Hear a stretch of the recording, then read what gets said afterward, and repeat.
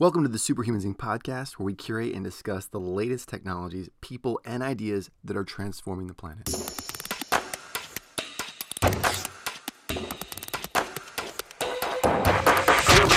So we're live. Okay, thank you, Dr. Burke, for being here. So today with me is Dr. Mark Burke, President and CEO of a company called Lasogen, which is developing lasopeptides for treatments. Dr. Burke is a serial entrepreneur. He has over 30 years experience in academia and the biotech and pharmaceutical industries, both small and large companies. He's built teams, he's built new technologies, platforms, IP portfolios, and product pipelines from ideation all the way to commercialization. Dr. Burke earned a PhD in organic chemistry from Yale. I'm going to have questions about that. I heard that's one of the words. Isn't that like Math 55 in terms of like one of the hardest classes you can take? Yeah. And performed postdoctoral work at MIT. Yale was a good one. Yeah, I bet.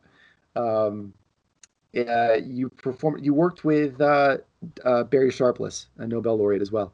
So you have over 80 peer-reviewed papers and is inventor on over 300 patents. You've received many honors and awards, and you've presented over 300 lectures at major conferences and universities across the world. So, Dr. Burke, thanks very much for coming on today. Welcome. Yeah, thank you. Good to be here.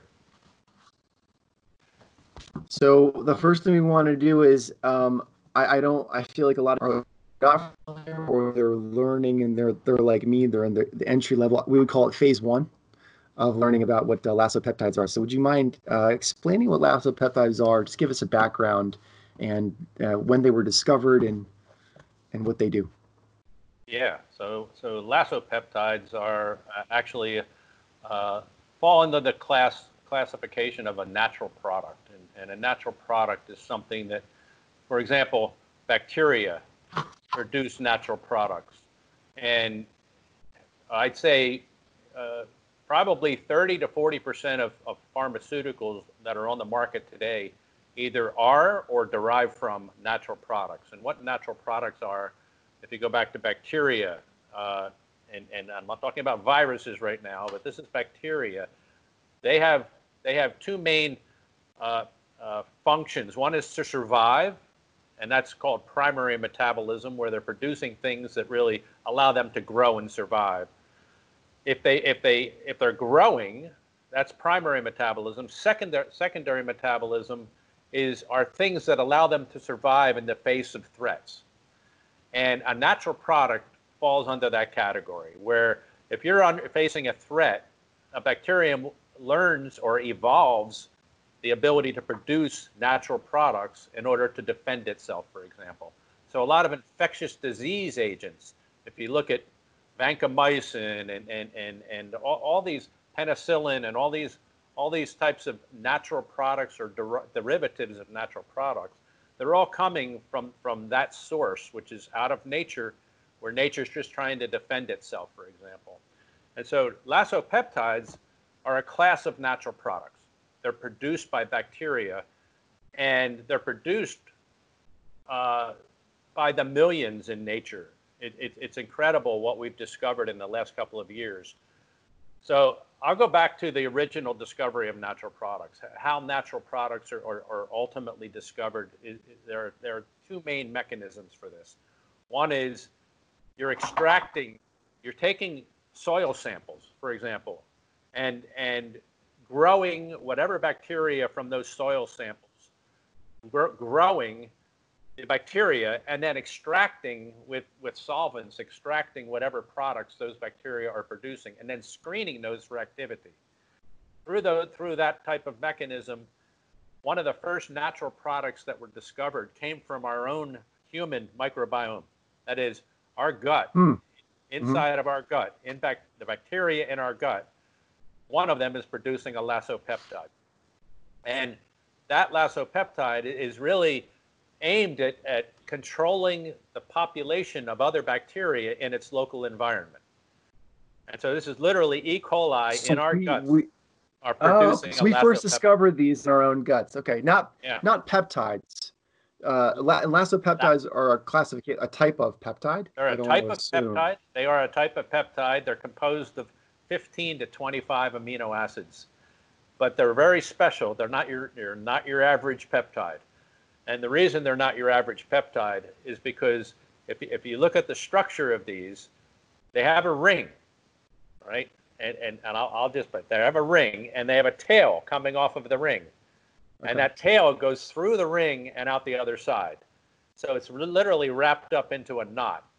And it has a ring, a loop, and a tail. And that is an extremely stable conformation or system. So those amino acids are wrapped up into a way that allows them to withstand degradation in the body. It allows them to, you can literally boil these in water and they stay in that conformation.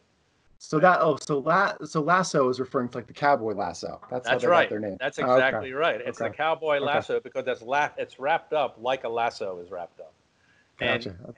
And these really resemble a lot of the ligands that are or molecules that are in our bodies that regulate receptors for normal function, but also are important when disease occurs. Like right? what kinds of functions? So the functions, for example, would be growth hormones, there are things called chemokines and cytokines that are regulating all sorts of functions, whether it's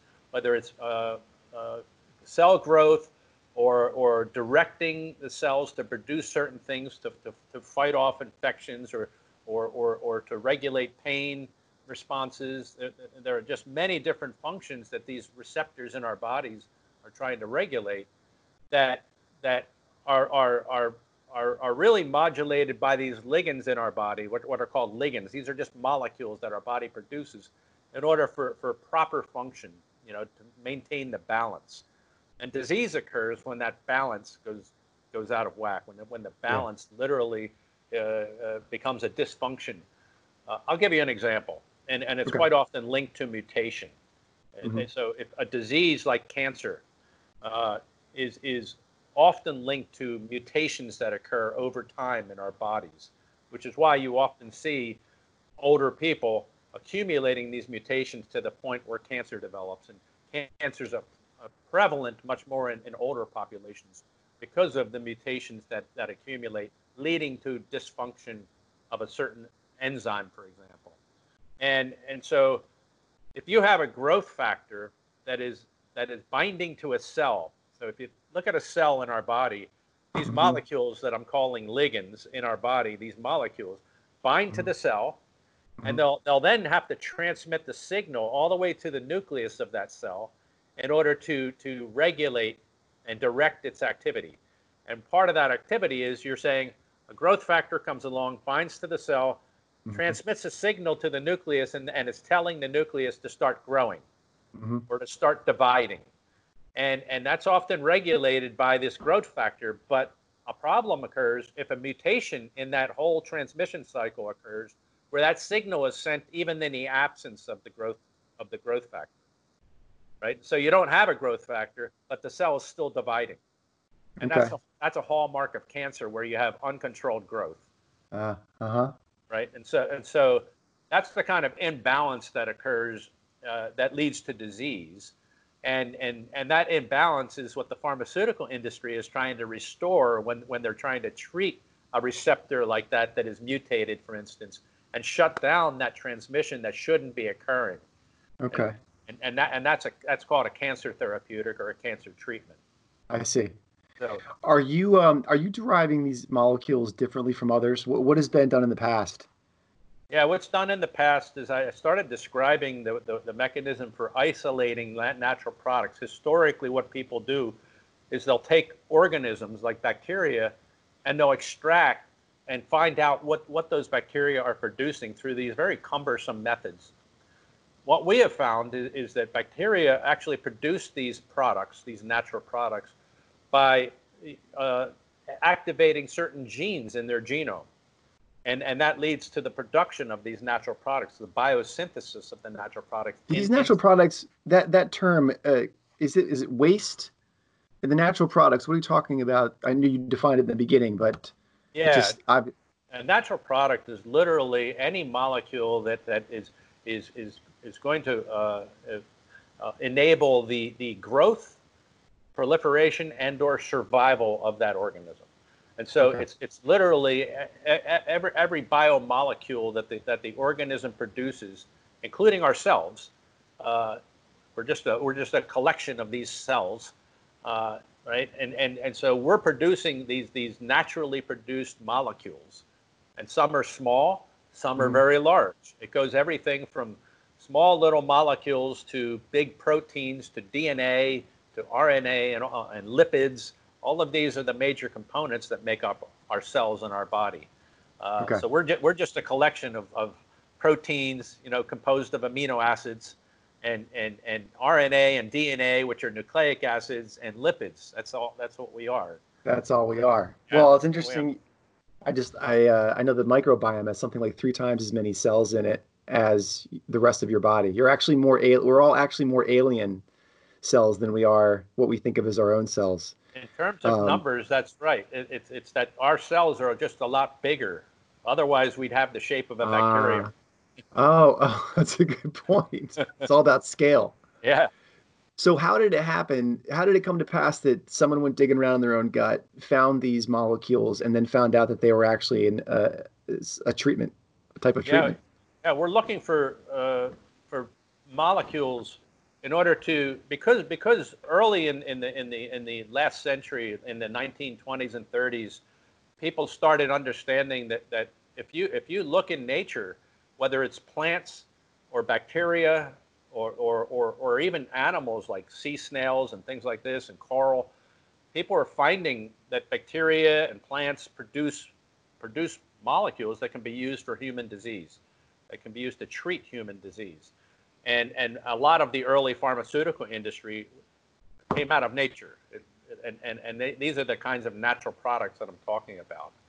And Got it. so as people, look for different types of products in the early 90s, what was yeah, should have started there exactly. Uh, what happened there in the early 90s is somebody was looking at bacteria that happened to be producing these lysopeptides, and had the extraction methods and the isolation procedures where they started testing the activity of these extracts and saw an activity that they were interested in, and then explored what that was, and it turned out to be a lysopeptide, and it was just a unique Okay. structure that nobody had ever seen before. And so originally it was thought of as a curiosity, just these very Right. obscure, wrapped up in little knots. But it turns out, um, I'm going to leap forward now. So these natural products that were discovered almost accidentally in the beginning, and they were thought to be interesting structures. Not quite sure what they ultimately did, or whether they were prevalent in nature, or this was just isolated incidents where okay, this one bacterium happened to produce this very unique structure. It turns out, I started describing how bacteria produce these using genes, right? And this is the blueprint for proteins in our body. And if you string proteins together, ultimately that's how natural products are produced. And in the end, it's just a matter of we developed algorithms to look in genomic data to really identify the genes that produce these natural products. And rather than extracting and that cumbersome procedure for isolating randomly natural products, we can now specifically go into genome data and identify the genes associated with what are now lysopeptides, or other natural products, but lysopeptides is what we're interested in, and then pull those genes out and ourselves produce the natural product on the basis of those genes. And so for us, That's the, incredible. the revelation was our co-founder at the University of Illinois in Urbana-Champaign.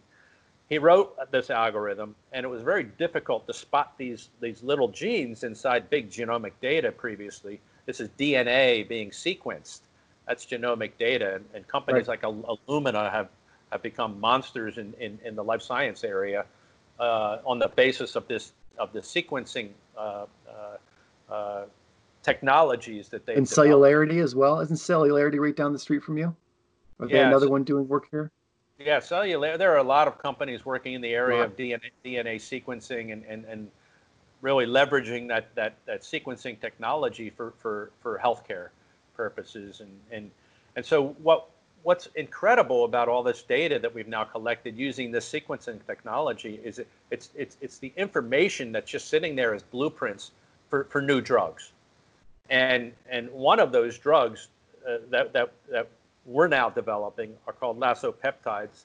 Our co-founder wrote an algorithm where he could accurately predict the sequences associated with lasopeptides. And no one else was really able to do that previously. But when he looked inside one of the public databases, it's called GenBank. When he looked inside this public database, he found something incredible. Instead of some obscure little interesting structure, he found that these lasopeptides were produced by almost all bacterial phyla. And so they're extremely prevalent in nature. And they're very diverse. That is, all the sequences were different from each other. And that diversity means that bacteria are using these for different purposes, a wide range of different purposes. And they're literally evolving these lasopeptides for whatever purpose they have or whatever need they have in order to address, for example, they need to survive. They need to produce a lasopeptide, for instance, in order to kill bacteria in its local environment. Right, and they do that, and they evolve it to specifically hit whatever they need to hit in that other bacterium in order to kill it, because that's a threat, or it's a competition for food, or whatever purpose they have. Yeah. And it turns out these lasopeptides are extremely easy to evolve. They just happen to be produced in a way that, and bacteria have learned this likely millions of years ago. So they've been using these systems for millions of years, most likely, to defend itself and for other purposes. And we didn't realize it until Doug Mitchell, who's our co-founder at the University of Illinois, wrote this algorithm. And that just opened up the whole field of lasopeptides. A whole new world. How recent is all this? Are we talking like last 5 years, last 20 years? Well, lasopeptides, the first ones discovered through the isolation methods I described was 25 years ago. This is all happening within the last 3 years. Right, 3 years. And so Doug Mitchell published his paper in the middle of 2017, and I read that paper. And the day I read that paper, we had been developing methods to actually produce some very unique methods that we were developing inside the previous company I was at called Genomatica. And we were developing methods, and one of the first method that we applied it to was lasopeptides. These are called cell-free biosynthesis methods, where I talked about the genes, and here, instead of putting the genes and taking those genes, the question is, what do you do with those genes to get those genes to assemble in a way that produces the product you're interested in producing? The most I'd say, fundamental way of doing that is taking the genes and inserting it in another organism and getting that organism, like E. coli, for example, to produce those proteins in the natural product. Here, we're not using the cell at all. We're doing it much faster. So we're just dropping the genes into what's called a cell extract, and boom, we're producing natural products. And one of the first ones we tried was lasopeptides, where we literally just take the genes that Doug is now identifying and put them into a reaction mixture, and out comes the lasopeptide, really fast. Now, is this all considered molecular farming, or is that something different? That's a little different. This is what would be considered a method that falls under the rubric of synthetic biology. Synthetic biology. Okay. Yeah. So this is all synthetic biology methodology. So you have genomics and synthetic biology. That is a marriage that has led to this opportunity that we have to now develop what nature has found and validated for millennia. That is lasopeptides being very effective in doing whatever bacteria need to accomplish, but we can now direct this toward human disease as opposed to what bacteria needed. And so I was developing that technology. I read Doug Mitchell's paper. The technology to isolate the lasopeptide, or the technology to. So explain that. Where does your So you guys produce it, and then what can you patent? Because you can't. I mean, you can't. Can you patent? You can patent biology. Where does that all start? The ownership. Yeah, that's a great question. So what you can patent the methods for producing natural products. You can patent uses for natural products, and you can patent analogs of natural products. And that's where the strongest patents are. That is, compositions of matter come from taking a natural product like a lasopeptide, right? You have a natural lasopeptide that's, say, it's composed of 20 amino acids, and the bacterium produced that that lasopeptide with 20 amino acids to serve its purpose. Now we can take that natural lasopeptide with those 20 amino acids and start changing those amino acids. And as soon as we change those amino acids, it becomes a patentable entity. And so all of a sudden you're making analogs, what I'm calling analogs, which is just changing the amino acids from the natural lasopeptide, creating analogs that better serve our needs to treat human disease. And so we're now changing those. How guaranteed is that process? Are you with the mutation at that stage? Yeah, you generate mutations in the lasopeptide, and then you're screening those mutations, or you're using in silico approaches to model the lasopeptide to understand if you want to hit a certain receptor, if you want to modulate a certain receptor that has a mutation in it, for example, and it's causing, cancer. It's driving the growth of cancer, and you want to shut down that receptor. We literally now use computational methods to take lasopeptides, put them inside the receptor that has a structure associated with it, and identify the mutations we need to make in that lasopeptide in order to get high affinity binding to that receptor. And so we're using a lot of different methodologies in order to introduce mutations into the natural lasopeptides that we can then not only use as better optimized drugs for treating human disease, but also something we can patent along the way. Very interesting. All right. Well, this seems like it's a hot topic at this point in time. So when we're doing these mutations in these labs, is there any risk of some sort of mutation that would cause harm in some way? No, well, we haven't. We don't believe that the lasopeptides are going to cause harm, although we take safe precautions in terms of how we handle all of these systems. And so we're screening them in a very contained environment. They're not going to be released in any fashion. And in particular, as we move forward, this is why drug development takes a long time. You have to go through all the proper testing, including safety and tox testing, in order to ensure that there aren't issues associated with not only delivering it from the standpoint of treating the disease, but also secondary effects, side effects that might occur. And these are all things you need to test along the way. And there's called preclinical studies that are done which sometimes involve the use of animals. And you need that data before you go into human testing, which are called clinical trials. So safety and tox is something that lasopeptides in itself. You hear about mutations sometimes, and if you're introducing mutations into organisms, and this is just to relate it to something you might have heard of. Multi-drug resistant bacteria are an issue when it comes to world hospitals, health. Right? Mostly in hospitals. Yeah. So there's something called MRSA.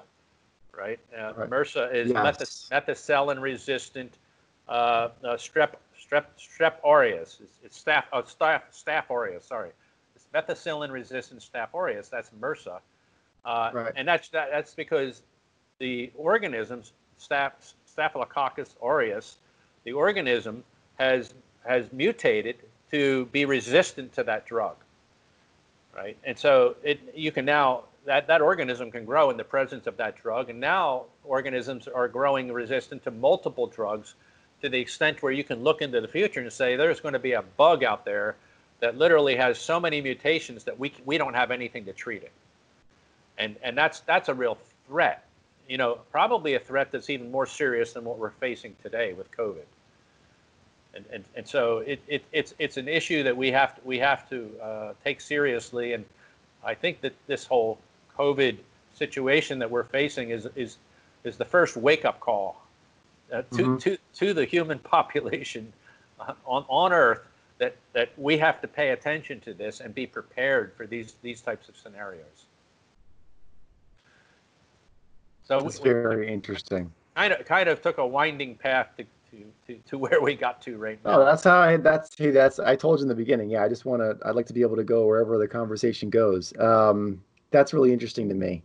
So I wonder, this is, I think there's a quote that oh, go ahead. I was going to say there's a quote that I'm thinking of. I don't know why right now. It's an Einstein quote talking about quantum physics, that it's like he defined quantum physics as spooky things happening at a distance, because quantum physics is this whole world that's so hard to understand. And I don't know. I think there's something about this that's in that vein for me. We're talking about microscopic organisms that you have to see with a really powerful microscope, and we're talking about changing them, and it's an entire universe that most people will never even have any understanding of. So I think that's partially why people keep it at arm's length, or are interested but also kind of terrified of it. Are there what are the risks to this kind of research? Or is there any risk of an organism being reintroduced into the wild? Is that something that you guys think about, or not really? It's just not really on the radar. It's not realistic. Well, it's not real. It's typically not realistic in the sense that we're producing these lasopeptides. The lasopeptides themselves are not going to represent a big risk, just because it's not the lassos that are growing. It's anything that grows or can replicate or multiply. That's why COVID is transmitted, and it's transmitted very rapidly. This one happens to be transmitted very rapidly. And so if a bacterium is engineered to have mutations, and it can be transmitted like the COVID virus is transmitted, it's actually SARS-CoV-2, that represents a threat. But typically, engineered organisms are maintained in a very controlled environment. Lasopeptides represent even less of a threat, much less of a threat than that, in terms of exposure, because it's going to be always contained. Let me relate this to what the pharmaceutical industry is built on today, and that is 99% of drugs that are approved today are largely fall into one of two categories. They're either antibodies, they're composed of antibodies, which are these very large biological molecules. They're proteins that our body produces, these antibodies, and we're taking those antibodies, for example, and converting them into therapeutics. Right. And they have very great benefits, but they also have, I'd say, limitations in many factors are limiting with regard to antibodies in terms of being able to produce them at the right cost. The side effects, the immune response to antibodies tends to be really high. The other class of molecules are called small molecules. This is like aspirin. If you think of aspirin, that's a small molecule. It's just a really, really small little thing that happens to find its way to the right receptors or enzymes that are causing something like a headache, right? Or ibuprofen, right? Right. You always have to take ibuprofen, like the day after we drink too much wine or whatever. Yeah. And that's because it addresses inflammation pathways, and these are really, really small molecules, from a size standpoint. But there's a big gap between antibodies, which are huge, and small molecules, which are very small, and that's where lasopeptides fit. We're talking about a gap in size. Gap in size. Size matters. Size matters to biology. To biology. Oh man, I'm not going to touch that one. So what was really interesting to me, you said, was that there's a marriage of genomics and synthetic biology. I know that's relatively new. I mean, that's my lifetime. I'm relatively young, and that was Craig Venter. That was right around 2000, right? We sequenced the genome, and so now this whole field of research and development that you're in, that you're leading, it's all very new. And I think there's probably a handful of people on the planet that can really intelligently explain the implications, the potential implications of this whole field. So, can you speak to that at all? How exciting this is? Well, we're really excited by the fact that lasopeptides are a completely untapped source of new medicines, and we happen to be there at the right time, the right place, with the right experience and the right technologies all converging to open up this opportunity. Like I was saying, I read this paper from Doug Mitchell, and I just made all the connections, and it became clear in my mind, bacteria have been using this for millions of years and have found this very useful, and no one has literally tapped into this amazing source of new chemical matter that could help us as far as disease is concerned, or diagnostic applications, or animal health applications, or plant health applications. It has broad implications in terms of the number of industries that can be impacted by this. And we're approaching this from a very new and different way, a different fashion. These lasopeptides not really being explored are enabling us to address causes of disease that those two other modalities, as they're called, small molecules and antibodies, are not well equipped to address. And that's the size matters situation. Because in our body, there are many, I called them receptors before. These are things that regulate how our cells behave. These are all over the cell surface, for example, are these receptors. And they all do have different functions in regulating, does a cell move? Does a cell grow? Does a cell proliferate? Does a cell produce other chemicals? Right? And so all of these factors are regulated by these ligands or molecules in the body that look nothing like a small molecule, and they look nothing like an antibody. And that's where lasopeptides come in. And the vision I had when I read Doug's paper, that it's already been validated by bacteria over millions of years. This is an amazing opportunity because we can now manipulate these systems with the technology we have available to us in a way that is just incredible for addressing all these human needs in human health, animal health, plant health, diagnostics, etc. Even potentially materials could be produced from lasopeptides because they're so stable. I mentioned that. You can boil them in water. Yeah.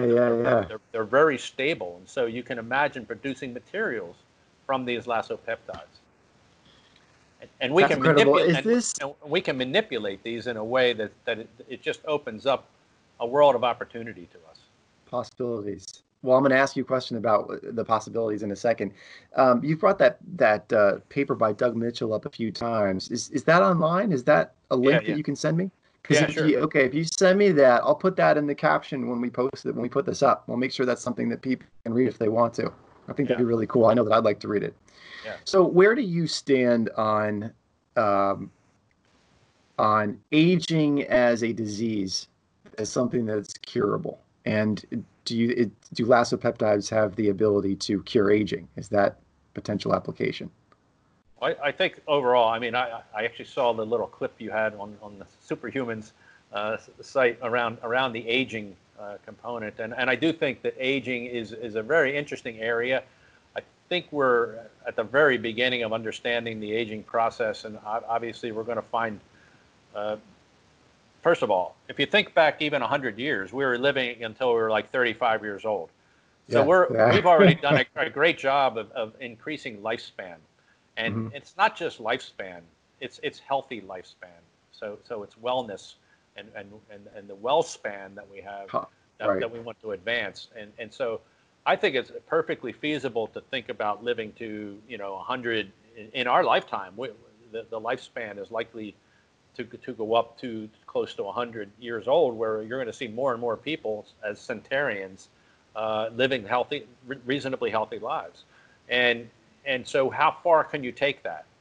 The more we do the research, the challenge is you have to it's hard to do that research on humans, because you ultimately need the data where people are ultimately living that much longer, and that takes a long time to get all the data to support your theories and the mechanisms you're using to increase lifespan. You can do it on animals, but does that really translate to humans? That makes it a little If you challenging. double, if you double a mouse's lifespan, it just lives to 10. Yeah, it doesn't really help us very much. Yeah. Yeah, yeah, yeah. And so, but nonetheless, that's how the the healthcare industry proceeds. Is you make these discoveries, you test them on animals, and then ultimately they're tested in humans, and you get the data over time. But it's all about maintaining the health, overcoming the imbalance that I talked about. Health Hmm. health is associated with balance, and it's whether it's planetary balance that we're now disrupting with climate change, or it's Hmm. balance in our bodies where we have an imbalance that occurs, and enough of that imbalance, and boom, a disease is the result. And so if we can maintain balance, and it's more than just pharmaceutical industry. This is about the environment, cleaning up the environment. This is what are we ingesting, right? What are we Right. inhaling every day? What are we eating? Our whole food system. How healthy Right. is that? I mean, it goes a long way. How much are you exercising? So many factors as far as life are concerned go into the question you're asking about aging. But Yeah. boy, do I think we can increase our lifespan? No question, if we do everything right and we pay attention to all those factors. Right. So to touch on that, how much do you think the natural world, I guess the ecosystems that we have in place, the oceans, things like that, jungles and all of the natural products that we find in those organisms, how much do they contribute to our own and to this field of research and development? Yeah, all the discoveries that have been made from interesting cancer drugs, uh, and I'll say nature has been really good. I'll just talk again about bacteria. That we go into the jungles, and we're looking for new molecules that nature's producing, whether it's in the plants or in the bacteria. And when we find that, we start looking for ways of applying these new molecules. And most of the time, what we find is nature is really good at killing things. And what I mean by that, it's defending itself. And Right. so in the infectious disease world, whether it's a plant defending itself from a bug or a bacterium defending itself from another bacterium, we get all these different molecules. It goes back to the natural products that Hmm. have impacted the pharmaceutical industry tremendously. And in fact, it's really the original basis for the pharmaceutical industry. And so in so much as what we're doing, we're just following nature's lead and saying, oh my gosh, look at what we have in front of us as a new opportunity that is totally unexplored by humans, but has been explored extensively by bacteria. Hmm. Now, I don't know if that answered your question, Christian, but Yeah, no, yeah, it does. It does. Um, Let me jump to this. This is what I'm really fascinated in. I've been in working in the corporate world for a while in medical technology, and so what I wonder is, we seem to be kind of hitting this exponential part of the growth curve with a lot of technology development. Do the existing systems we have in place, um, from protecting IP all the way to commercialization, and I know that you're familiar with the entire process, is it going to hold up? Are there problems in the system that aren't going to allow as much innovation as is now possible? Do we have to change some of that? Does it work? Will it continue to work? What are your thoughts on that? well, I think the system's working. If you, uh, I'll just talk about IP. The system works if people pay attention to the system, right? You go to other Meaning, areas. if you, You go to oh, other meaning, areas of the meaning world. globally. Yes, Yeah. and Yeah. if people aren't paying attention to a patent, all of a sudden, and there are countries that are more relaxed in their uh, No in their names necessary. Yeah. yeah, but and so that becomes a challenge from a commercial standpoint when you're trying to drive a business.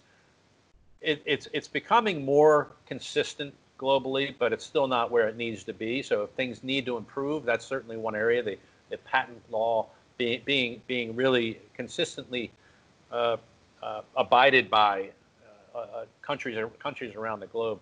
I think some of those countries, uh, and I'll bring up China because China's been an issue it's publicly known that over the years China's been a challenge for companies with regard to intellectual property, but they're now developing their own technologies that they want protected. So they're starting to understand more and more as they start to innovate that they want to protect their own innovations. And so as they transition from literally taking technology from other areas to developing their own technology, they're now starting to say, oh yeah, okay, that makes sense. So the system's working now that they want to pay attention to their own innovations. But there's so much opportunity for innovation. It's incredible.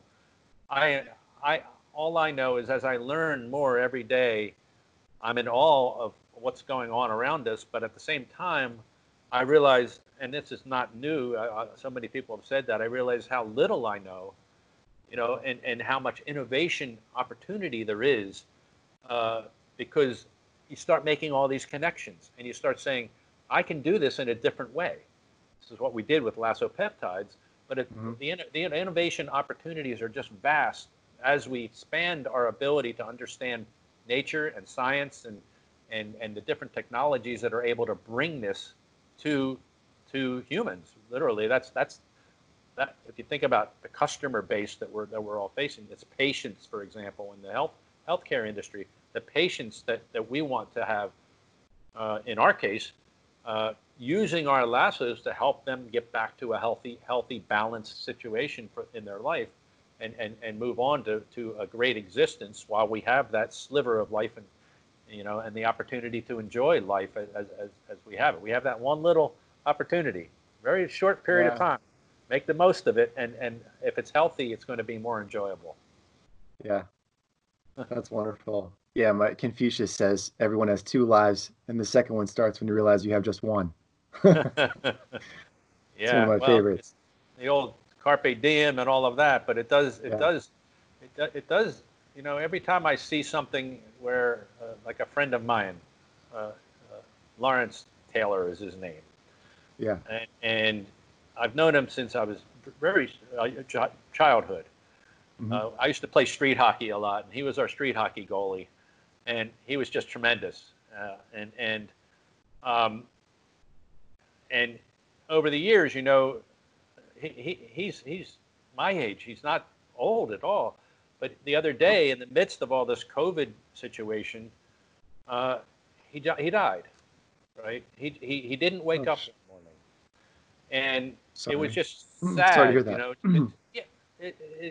But these are the things that make you say that can happen at any moment. Seize the moment, seize the day, make the most out of the time you have.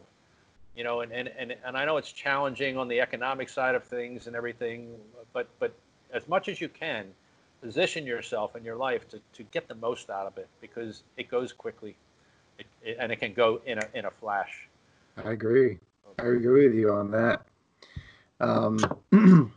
Well, I wanted to kind of bounce back just a minute on this, because we just talked about Pat, and we're talking about the systems a little bit. It seems that you think that we have systems that can work for the next decade or two at least.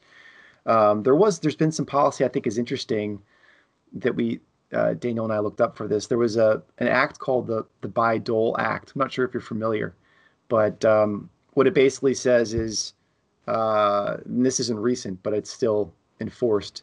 Government-funded research has the ability to own patents, so they can compete in the private space. Now that kind of happens anyways. I imagine your company might have a little bit of both.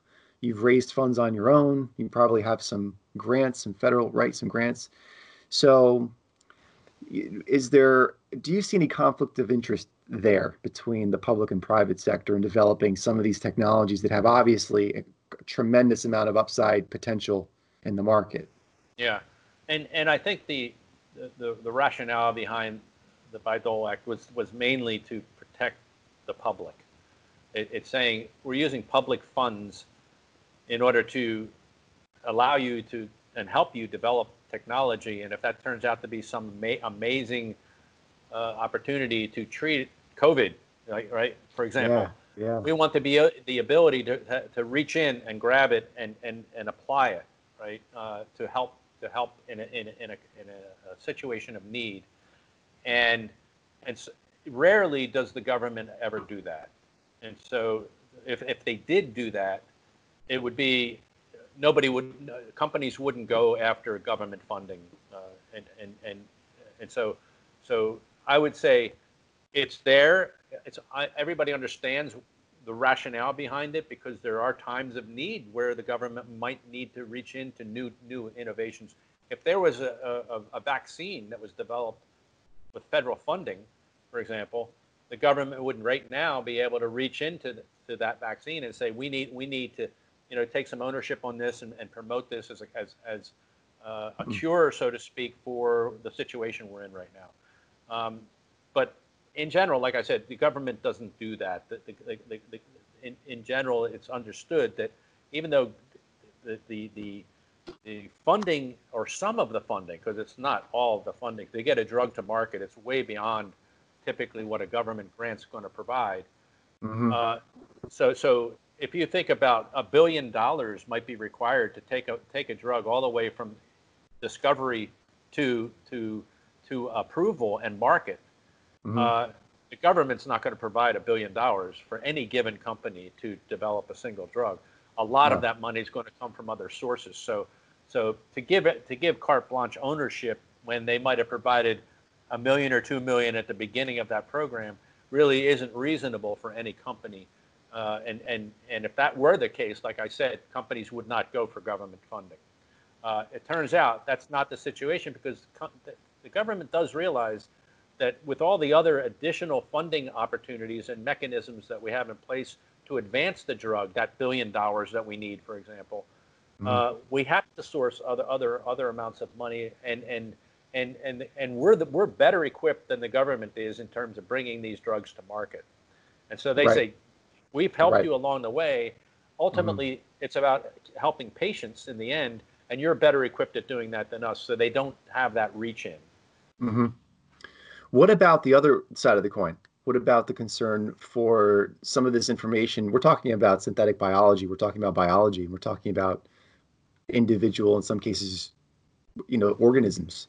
So private companies and citizens, CEOs owning that data, owning that having that be proprietary. Do you see any risk there or any problems with that? I do think that there has to be uh, integrity in the system, and so while I'm in the healthcare industry, of course, you're going to have the economic drivers. You wouldn't get investments otherwise. Investors are interested in return on their investment, Right. and so that economics factor, the economic driver there, has to be balanced with why you're ultimately doing this. And so if people are trying to keep things proprietary in order for strictly their economic gain, without following through with, I'd say, disclosing either information or products that could help certain segments of the population, even in the absence of economic factors that are going to be favorable to them, then that is probably not maintaining the integrity that you need in the system. And one example I'll give, Christian, around that thought process is, quite often what you'll see is people focusing on drugs for Europe, the US, Japan, the big markets. And so the Mm-hmm. underdeveloped parts of the world are not served with regard Yeah. to a lot of the drug opportunities, because pharma companies or the industry just can't make money in those underdeveloped. They can't charge the same prices. And Right. so billions of people on the planet are not being treated properly because of the economic situation. And this is something I have to give kudos to Bill Gates on. He has, and through his Gates Foundation, he's been funding a tremendous amount of research focused in underdeveloped nations and underdeveloped parts of the world, like Africa, for example, where he's been funding malarial research that specifically can be applied with low cost highly stable systems or drugs Hmm. that can be produced in Africa, for example, and distributed and stored in these hot environments, for instance, and done at a cost level that can be tolerated in these developed nations. He's promoting that and funding that kind of research for years now. For years, you know, Well, that's a nonprofit model, right? I mean, the economics are different there.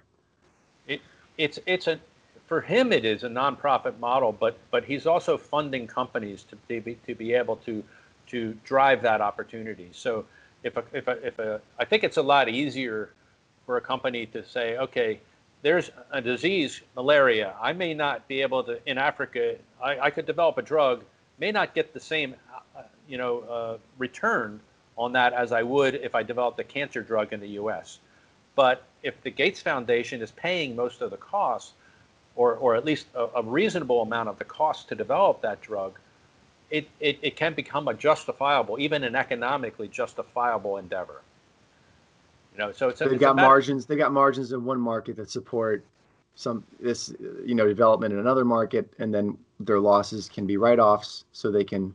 Okay. Right, and your Yeah. NPV analysis is going to have a big grant sitting there of these are our development costs, and 60% of these are paid by the Gates Foundation, for example.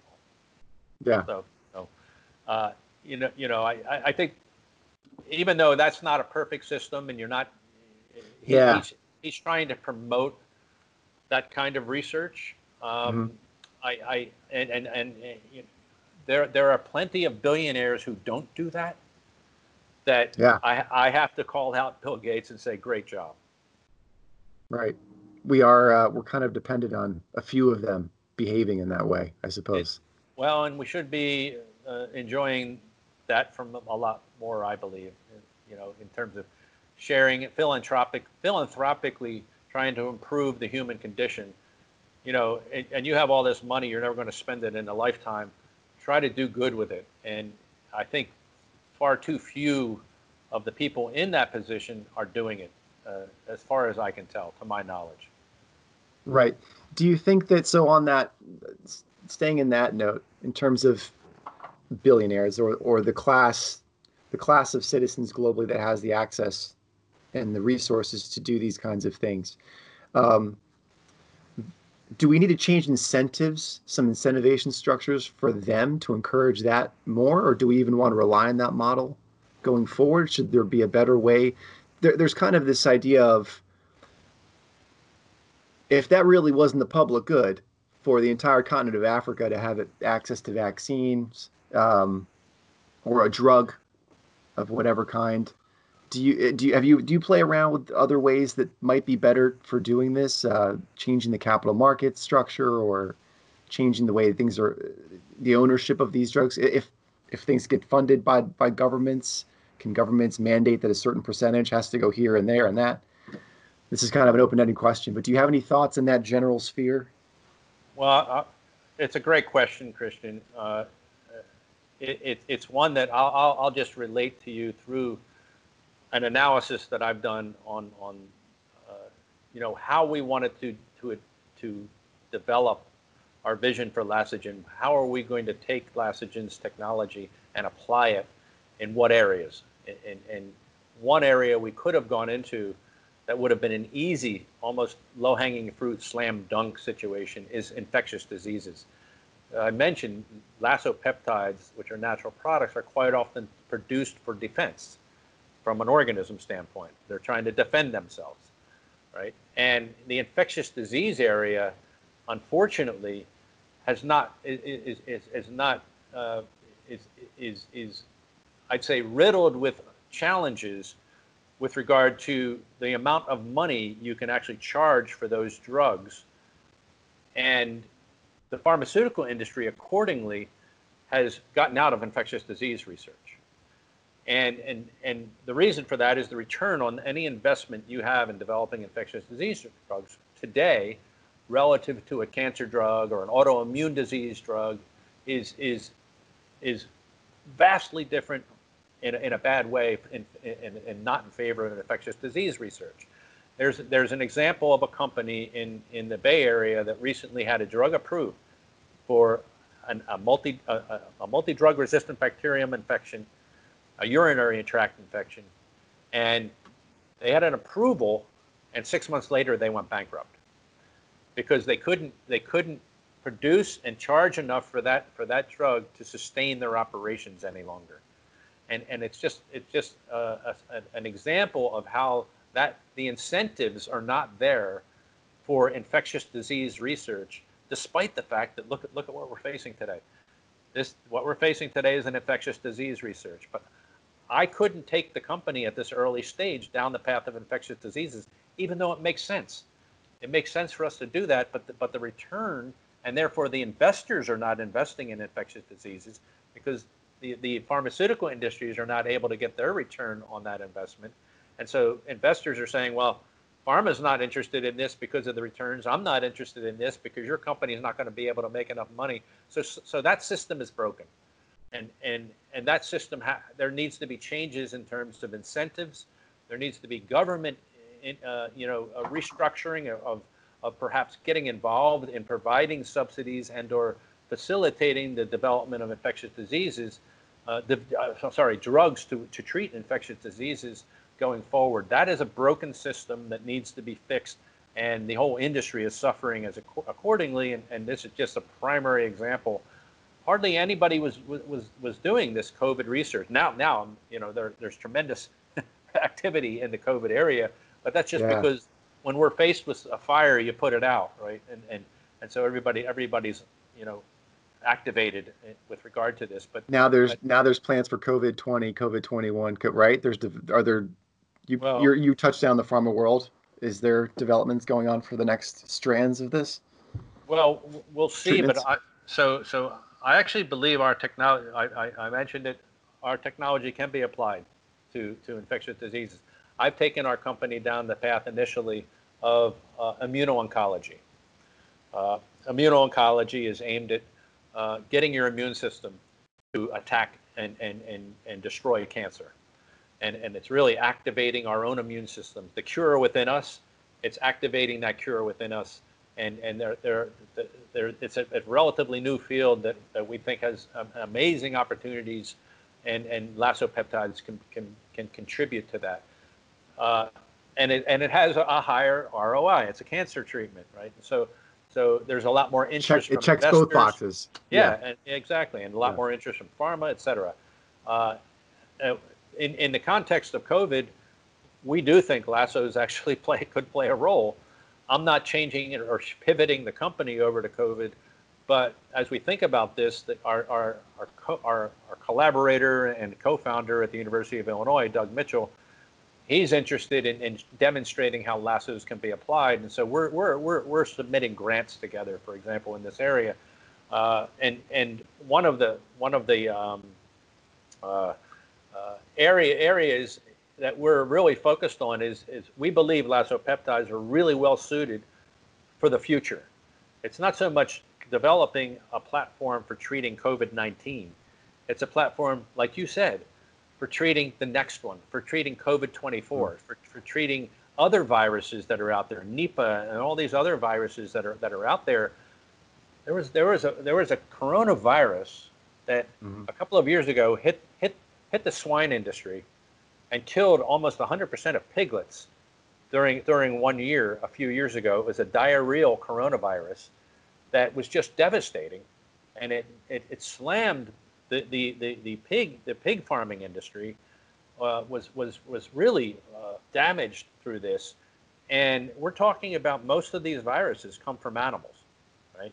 Almost every one of these, or probably everyone in the end, this one is thought to and has been observed to reside in bats, for instance, and then it mutates, because that's what viruses do. They mutate, and then ultimately they mutate to a point where they can jump, they can transmit to other species like humans, and when that happens,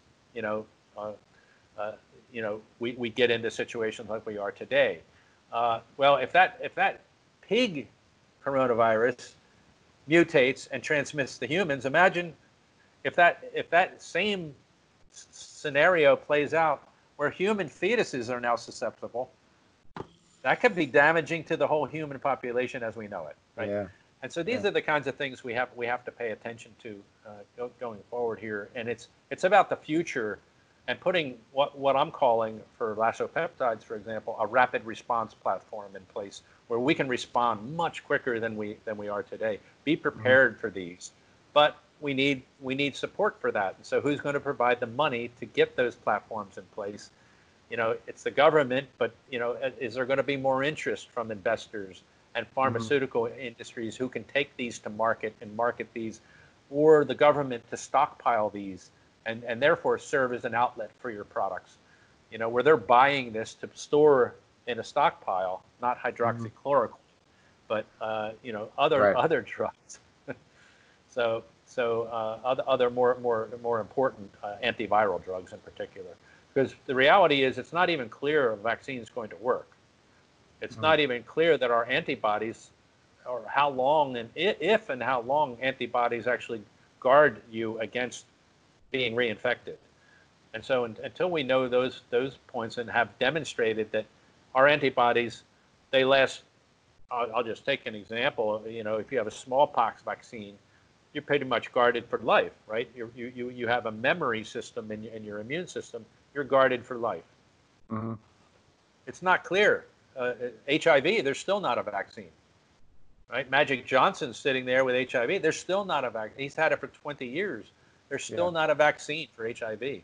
So we don't know if we can create a vaccine or not for this. And until they do and show it works, that's where we need therapeutics to cure as opposed to a vaccine. So this is drugs that, for example, don't allow the virus to get into the human cell. Right. And that's something. Where are the synergies? Who are you locking arms with? Where are the marriages happening? In terms of COVID or in general? In developing your treatment options, what companies, what technologies are you partnering with, and where are you seeing a convergence of new technologies? You already mentioned that Mr. Mitchell used an algorithm in genomics here, which I'm sure this is a ton of data, so you're probably using big data analytics. What else is all coming together? Yeah, it's all, I mentioned SynBio, synthetic biology, genomics, big data and AI and computational methods. They're all converging and getting to the point where these technologies are really, I'd say, well suited and to an advanced enough state to where integrating all of those technologies is a huge opportunity that we have today that we literally didn't have 5 or 10 years ago, right? And so it's going very quickly in terms of putting all these technologies together, and that's exactly what we're doing. Our opportunity is around in silico methods, genomic methods, bioinformatics methods, big data, and synthetic biology in order to bring these new therapeutics, to development stage and ultimately to the market and to patients. Doesn't UCSD have one of the best bioinformatics programs around? Saw that recently as well. I know there's I think you might have seen this one where they're using a supercomputer to analyze the COVID virus, actually. A quantum computer or a supercomputer? It's a supercomputer that they were using. Yeah, and this was, her name is Rami Amaro, who I know. So we're in San Diego. One of our co-founders is actually from UCSD, and so we're tied into UCSD quite heavily, and plan to tap into the UCSD infrastructure more. That's and more. Dr. Handel. It is Dr. Handel. Exactly. Yep. Yeah, you got an amazing team. It's really great, and more people. It's a snowball effect. The more people that are experienced and talented that latch on to an idea, the more others you can attract, because it's like, oh well, these guys really know what they're talking about, and they think this is a good idea. Let me look more deeply into this, and as they do, they see the vision that we see. It's almost like a light bulb going off as I'm describing this. And this is the challenge with science and conveying it to the public. And I appreciate what you're trying to do, Christian, in bringing science to the lay person, so to speak. And I think educating the public is so important because scientists don't do a great job of that. And I probably haven't done the best job that I could do in terms of, I think Daniel said we should have started there or something like that. It's probably true. We, Well, that was my fault. That was my fault. if I thought about how to really lay out this story with really simple fundamental ideas to convey this really properly to the public, it's such an important thing for us to be able to do. I feel like the public really could benefit from understanding this, even at a little deeper level, as opposed to what I'm seeing every day in terms of the understanding that exists right now. So overall, like I said, appreciate what you're trying to do here. But I did lose the train of thought. what were you? We were talking about convergence technologies. No, you hit everything on the mark, man. You really did. I wanted to I wanted to get a feeling from you of all these pretty new technologies and how they're all talking together. And there's a company called In Silico Medicine, founded out of Johns Hopkins, and I think Bob Hariri, who runs Cellularity, had invested in them. And what they specifically, their whole business model is they just apply machine learning, big data analytics, and big data storage to drugs, because the lifespan of these drugs, from R&D to product trials, animal trials, clinical trials, human trials, if it gets to the end and it doesn't solve the thing it was supposed to solve, even if it solves something else, they'd have to run it through again. And that costs something, it was like $10 million, I think they published, is the average cost of development. So there's a ton of viable drugs or treatments that are sitting on shelves because there's no proof that they're going to solve the thing that they're supposed to if we run them through again. And it's this incredible amount of waste. And it would, so that's just one example of a company that's just basically applying the new technology to a pretty basic idea. Like, it doesn't take a doctor to think that idea up. Here we have all this IP just sitting around doing nothing. So how do we repurpose it better? So that's a company that's actually in Hong Kong. They're operating out of Hong Kong. Oh, really? It did come out of Johns Hopkins, but they are using computational methods, and I'll say computational methods can accelerate things. There's a lot of hype right now around in silico methodologies, and we're using them. I mean, it's going to be powerful for one of the things that's just amazing about our opportunity is we can combine the in silico methods that in silico medicine is using with evolution technologies in order to optimize our lasso therapeutics. Evolution technologies meaning what? Meaning in the lab, we can take, so you design something in a model, you test it in whatever biological test you need to say this is working or it's not working, right? And then you'll say, okay, this designed molecule that in silico medicines, or we with our in silico technologies develop, we designed this and it's working, but it's not working as well as we need it to.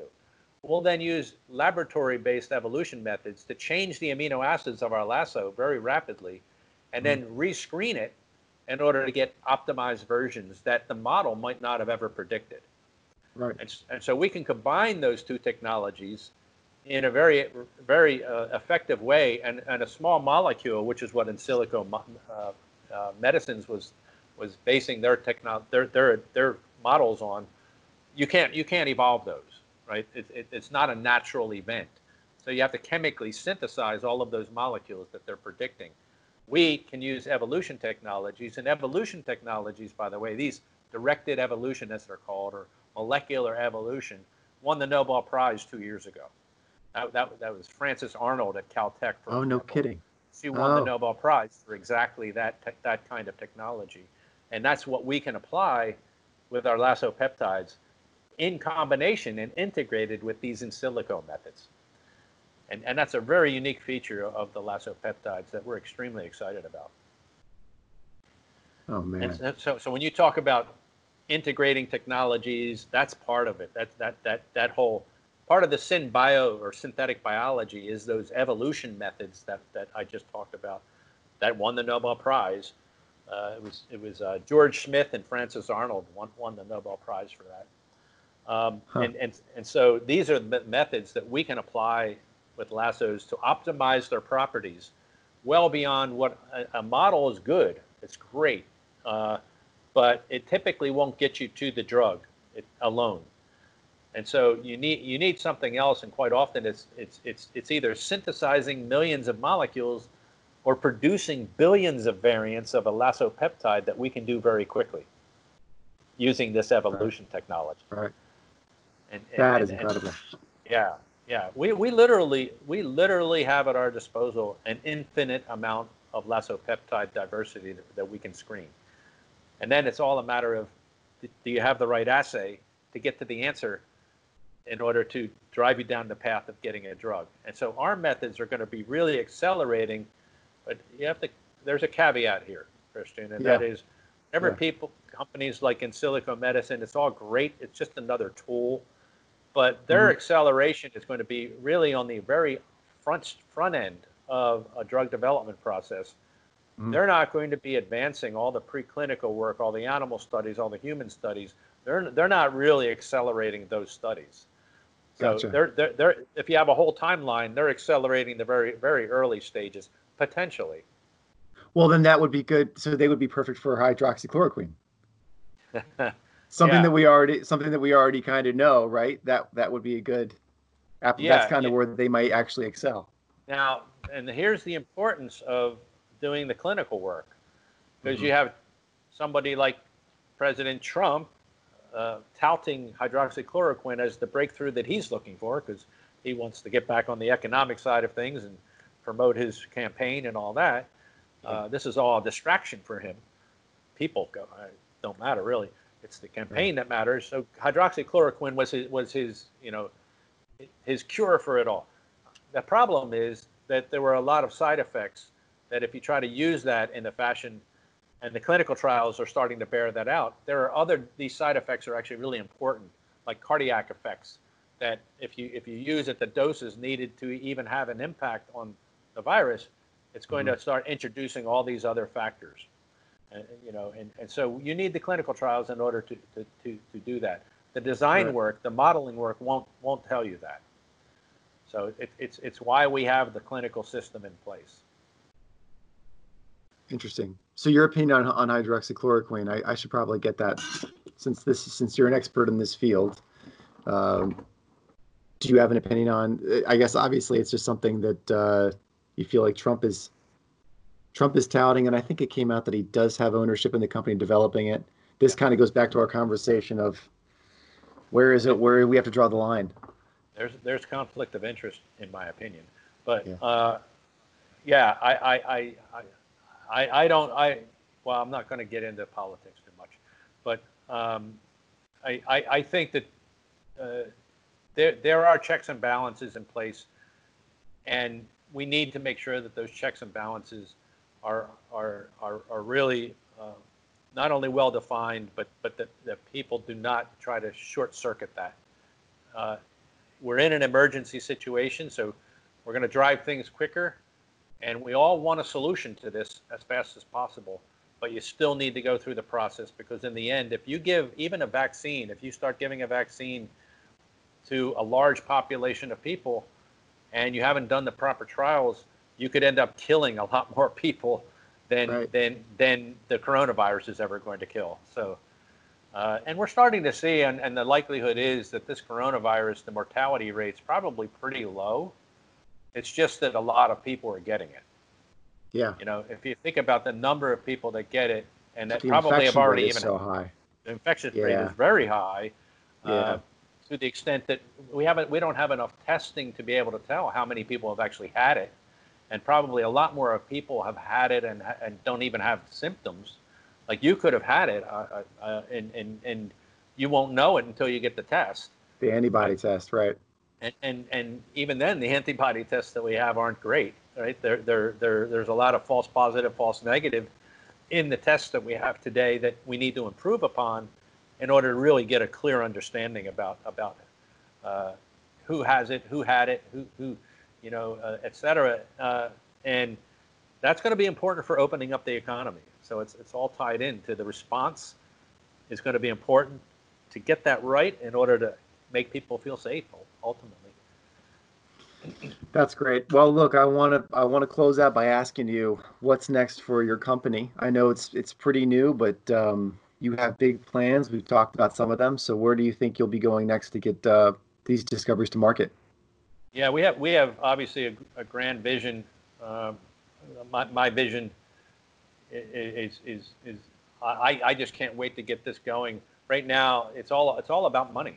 In the end, you can't do anything in terms of developing and advancing these ideas without money. And so Yeah. we're in the process of raising capital in order to make that happen. I'm raising some seed capital right now. So if you know anybody that's interested in this amazing Yeah. idea, let me know. Uh, Uh, Absolutely. Where can we send them? If we have people that reach out to us, should we send them to the website? Do you have an investors deck on the website? Yeah, well, I mean, depending on how many people there are, we have a data room. I have an investor deck that I can send initially if you have people that you think might be interested.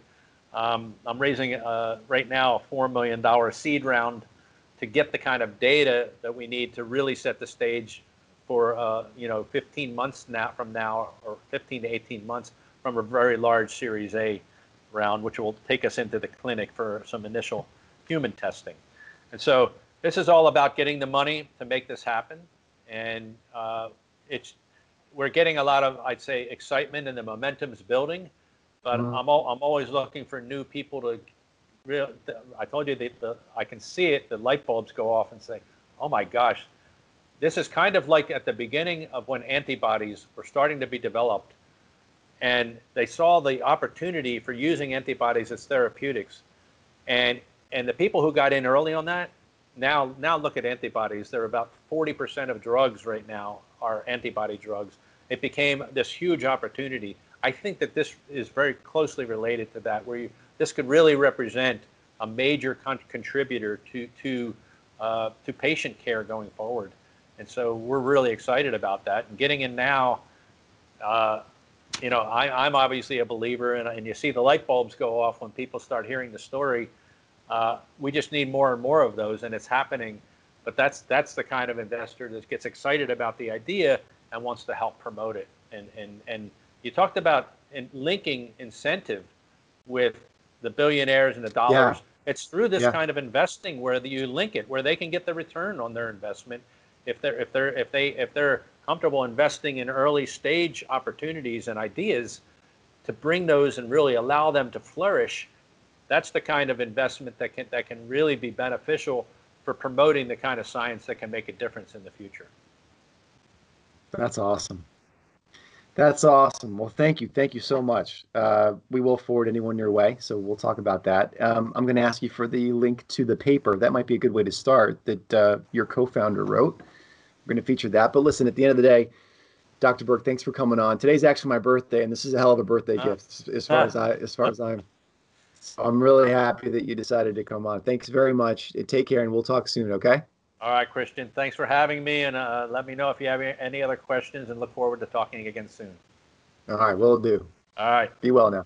take care. Happy birthday.